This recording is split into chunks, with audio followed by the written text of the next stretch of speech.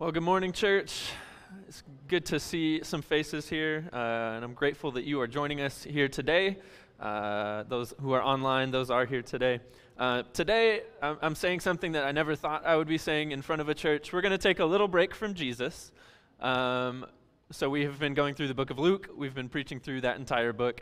And Scott has given me the opportunity to create my own sermon series, and I've decided to go with a series called United, which is going to be based out of Philippians. And we are still fulfilling the promise that Scott gave at the beginning of the year that every single Sunday we would be preaching Jesus from the pulpit. So I want to say that I will still be honoring that promise. But as we go through that, through this series, I hope that you see the instruction that Paul has for the Philippian church is still very applicable for us today. And so we're going to be focusing on three realms of united: the united self, the united church, and the united world. And we're going to see how Paul understands how transforming yourself has a ripple effect that moves outward in the community and in the world. So today, specifically, we're going to focus on the self. And I want to start by talking about heaven, that amazing Christian buzzword. It's the end goal. It's where we say we're headed, or at least that's what we say we believe. And weirdly enough, it doesn't motivate us as we think that it might. You see, we believe that this is where we're going. We believe this is our end goal, and we believe that this is what God has for us. But it's not something we tend to keep in our minds in the day in and day out. And if you're like me, you might think that if we believe in a good God who has created a good heaven, that it's going to be filled with good people. I think that just kind of makes sense, don't you? Today I want to open with a clip from one of my favorite shows called The Good Place, where they explore the concept of heaven. This clip is from this very first episode. It explores where do we go when we die? What happens? And it also explores what kind of a life do we have to live on earth to get there, to get to the good place. And this clip is from their very first day after being dead, and it serves as a little bit of an orientation to the afterlife. It's going to answer the question, why are we here and how do other people get there? Let's go ahead and watch. Hello, everyone, and welcome to your first day in the afterlife. You were all, simply put, good people. But how do we know that you were good? How are we sure? During your time on Earth, every one of your actions had a positive or a negative value, depending on how much good or bad that action put into the universe. Every sandwich you ate, every time you bought a magazine, every single thing you did had an effect that rippled out over time and ultimately created some amount of good or bad. You know how some people pull into the breakdown lane when there's traffic and they think to themselves, who cares? No one's watching. We were watching. Surprise. Anyway, when your time on Earth has ended, we calculate the total value of your life using our perfectly accurate measuring system. Only the people with the very highest scores, the true cream of the crop, get to come here, to the good place. What happens to everyone else, you ask? Don't worry about it. The point is, you are here because you lived one of the very best lives that could be lived. And you won't be alone. Your true soulmate is here too. That's right, soulmates are real. One of the other people in your neighborhood is your actual soulmate, and you will spend eternity together. So welcome to eternal happiness. Welcome to the good place. Sponsored by Otters Holding Hands While They Sleep. You know the way you feel when you see a picture of two otters holding hands? That's how you're going to feel every day.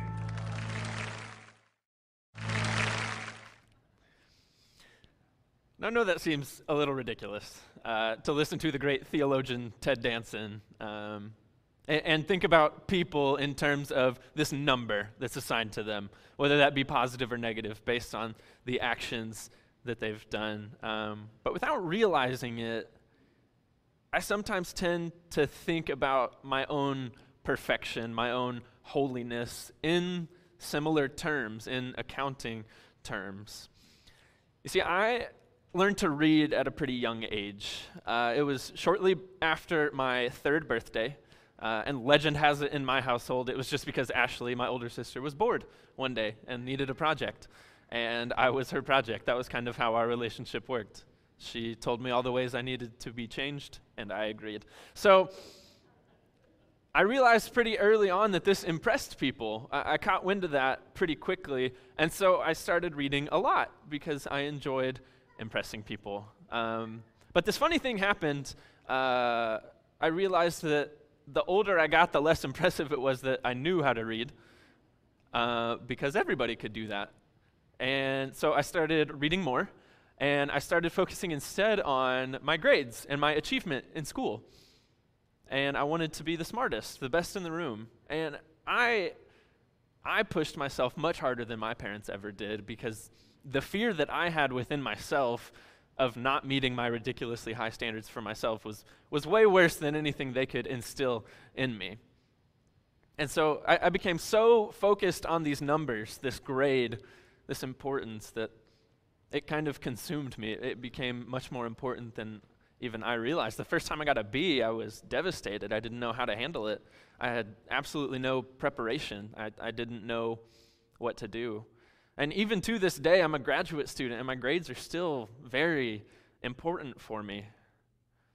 Because when I'm making good grades, when I'm the smartest person in the room, I feel like God loves me. And when I'm not, when there's somebody there who's read more than me, who knows more than me, then I'm pretty sure he doesn't. I buy into this accounting language that the Good Place uses a lot more than I thought I would.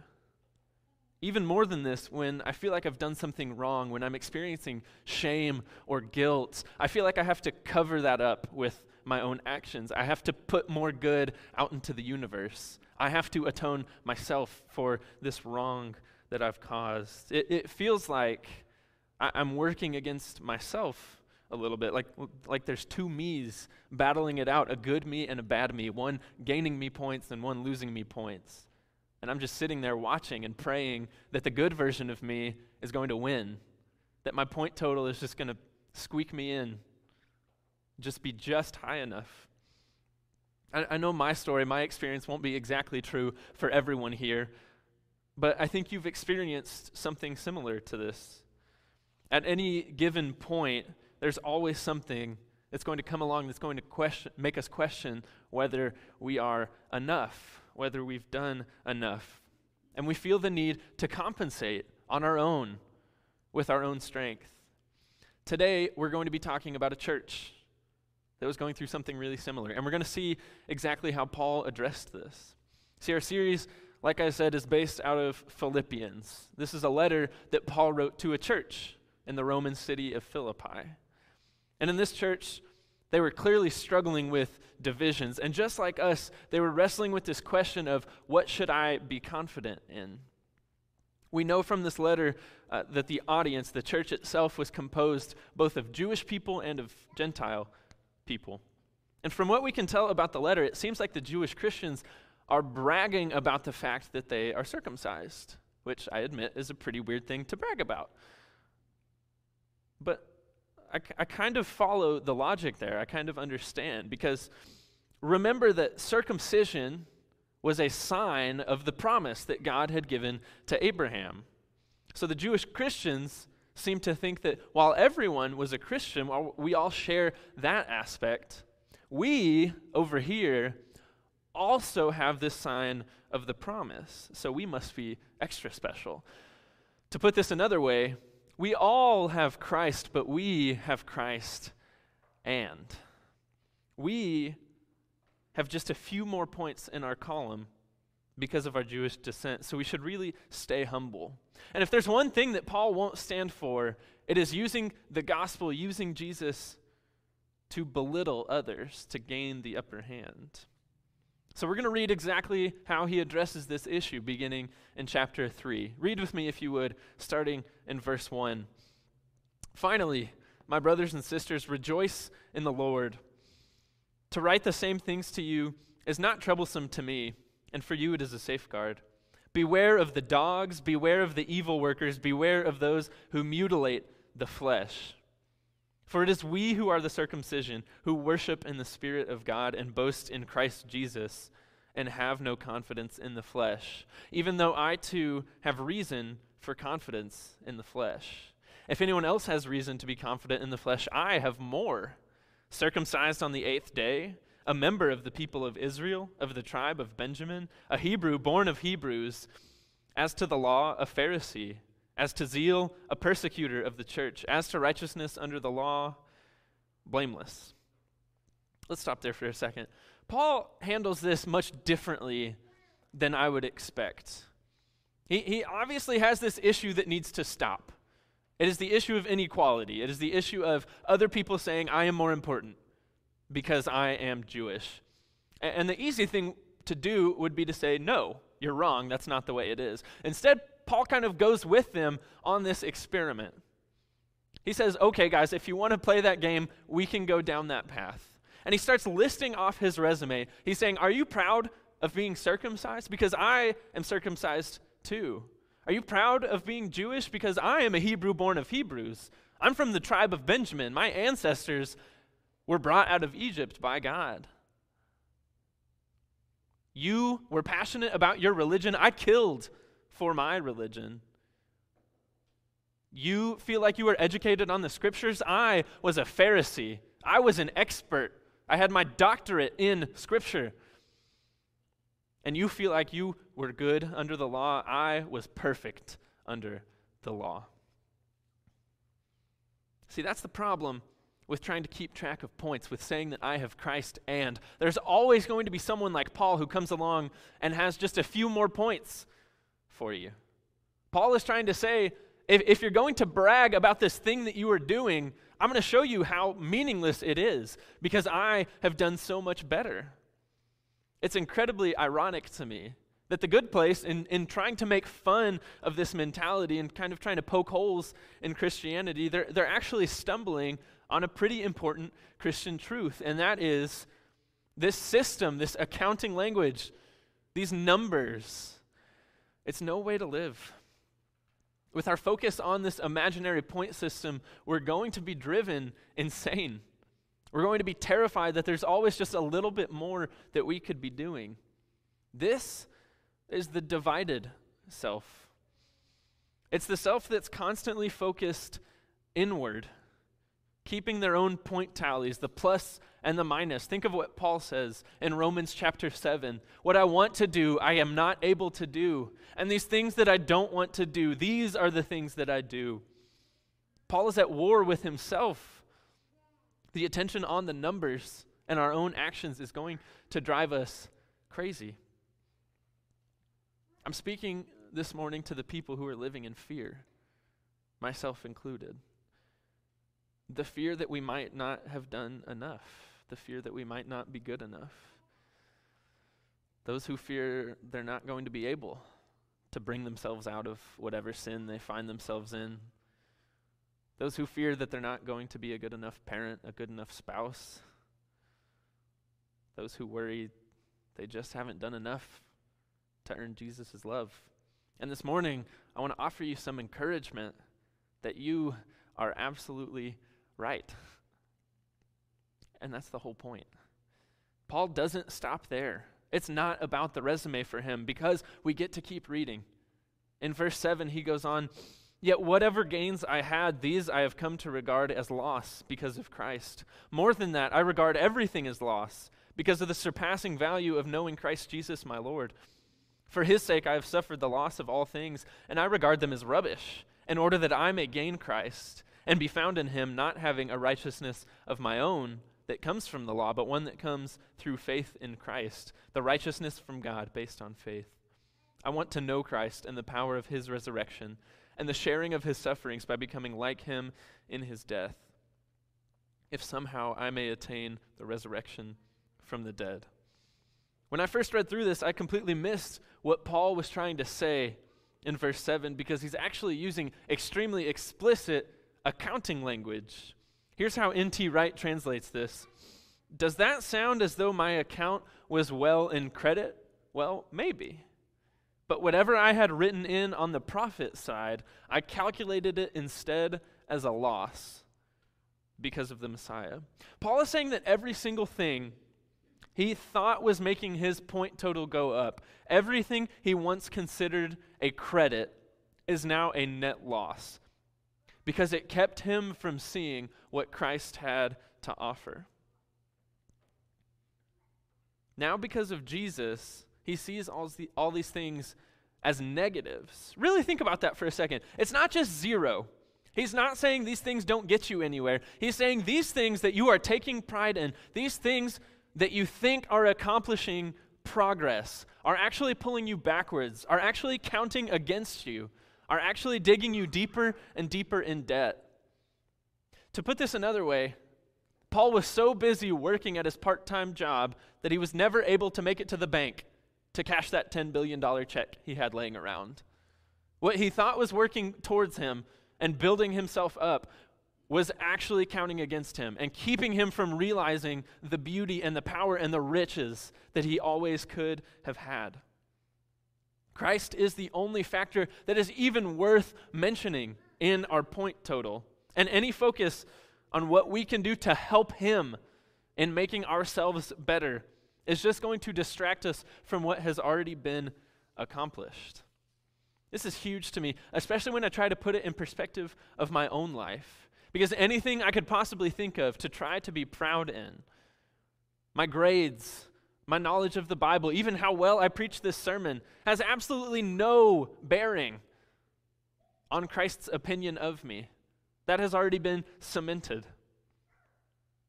Anything that I can do, all these things are nothing.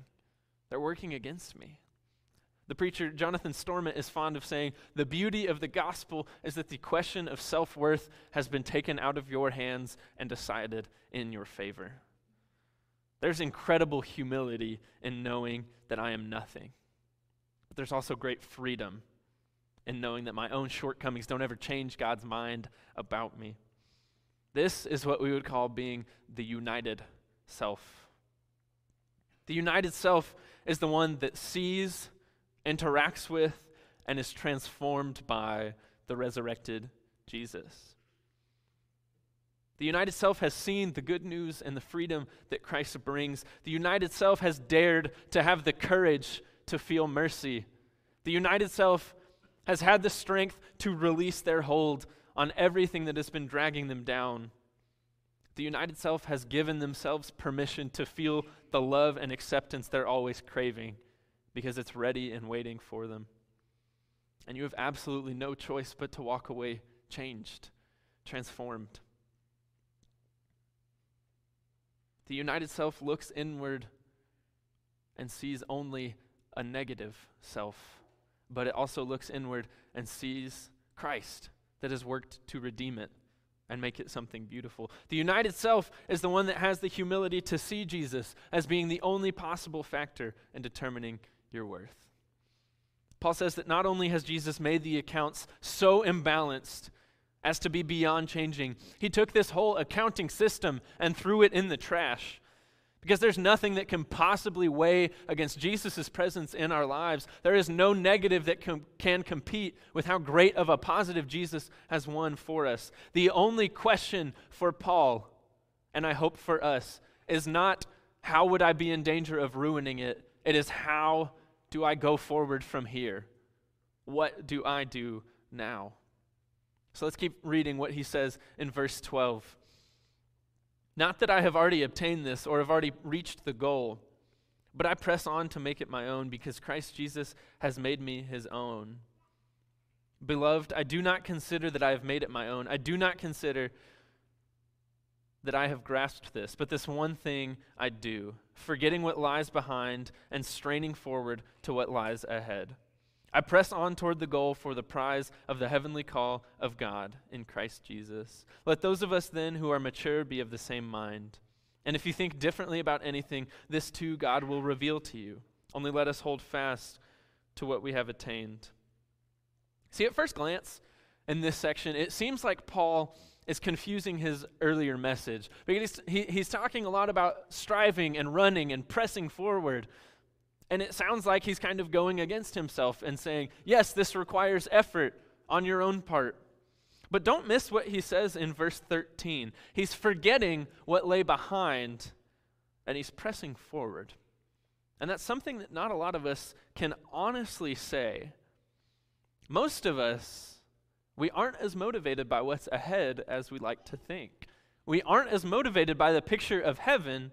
We're more motivated by the fear of what's behind. We're not trying to reach heaven, we're trying to outrun hell. I don't think that's a very good thing, and that's not what Paul advises. But haunted by the mistakes of the past or even the present, we obsess over how to rid ourselves of them. And if anyone could be sympathetic to this, surely it's Paul, the man who spent a good part of his adult life murdering Christians in cold blood, thinking it's what God had wanted.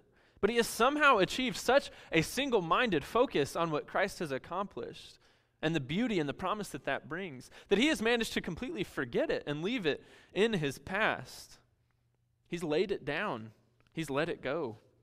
See, Jesus doesn't just take our baggage to free up our hands to pick up more along the way. He takes it from us in the hopes that we will run towards him as fast as we can with unburdened arms. This is the image of the united self, someone who is entirely focused on what's in front of us, Jesus, waiting for us, ready for us. Paul in verse 16 doesn't say, work hard and you might attain it. Paul says to hold fast to what we have already attained. Really focus on this. Paul isn't running the marathon hoping he is fast enough to win the last prize. Paul is running with the ease and confidence, knowing that he has already won. This isn't so much a race as it is jogging up to the winner's podium to receive what's already yours. Or to put this in a more Americanized version, some of you may have noticed that baseball was announced that it's coming back here in America, much to Diane Vinagoni's delight, if you know her. And I want to think about how the runners run the bases, because it's very different when a home run has been hit. Have you ever noticed that?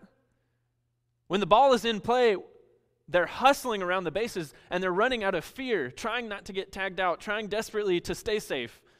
But when the ball clears the wall, when the ball is in the stands, they still have the bases to run, but they run much more easily, knowing that it doesn't matter how fast, how well they run, the ball is still in the outfield. It's still in the stands. That run is still going to stand. All that's left to do is circle the bases. And what Paul is saying here is that Jesus swung the bat for us. Jesus clocked the ball into the stands. Jesus hit the home run, and we get to run the bases.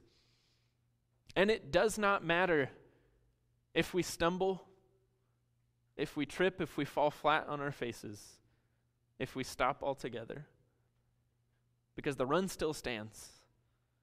It doesn't change the reality of what Jesus has accomplished. We still get to run with the joy and the freedom knowing what has been done for us. This is the joy that comes with being united in Christ. There are no bad days or days off for Jesus. When you read your Bible, when you prayed for an hour this morning, when you gave your money to the poor, when you have fasted for a week, you haven't made God love you anymore. And the flip side of that is no less true. When you lied, when you shouted in your anger and said some things that you regret, when you succumbed again to alcohol, to drugs, to sex, to pornography, when you cheated on your spouse, or even when you pulled the trigger to kill someone, you haven't made God love you any less. And that is something that I still wrestle with so much on a cognitive and emotional level. I don't see how that can be true, but that is the reality that Paul is pointing us to. Nothing that you are doing is changing God's mind about you, for better or for worse. This is Paul's challenge to the Philippians. The call to Christians is not to live out of pride because we are the good people. We are tempted all the time, I think, Because we live good lives. We are moral people. We go to church. We do the right things. We don't cuss. We try not to drink too much. We treat other people kindly and with respect. And so we say we are the good people. And Paul is saying we cannot live out of that pride. The only acceptable posture that Christians can adopt to live is gratitude. All of our actions must come out of gratitude for all that Christ has done in us, not because we deserved it, but because we didn't. Not because we were good, but because he was that good. And not because we loved him that well, but because he loved us that much. The next 3 weeks, we're talking about unity that flows out of accepting Christ. It all starts with how we view ourselves.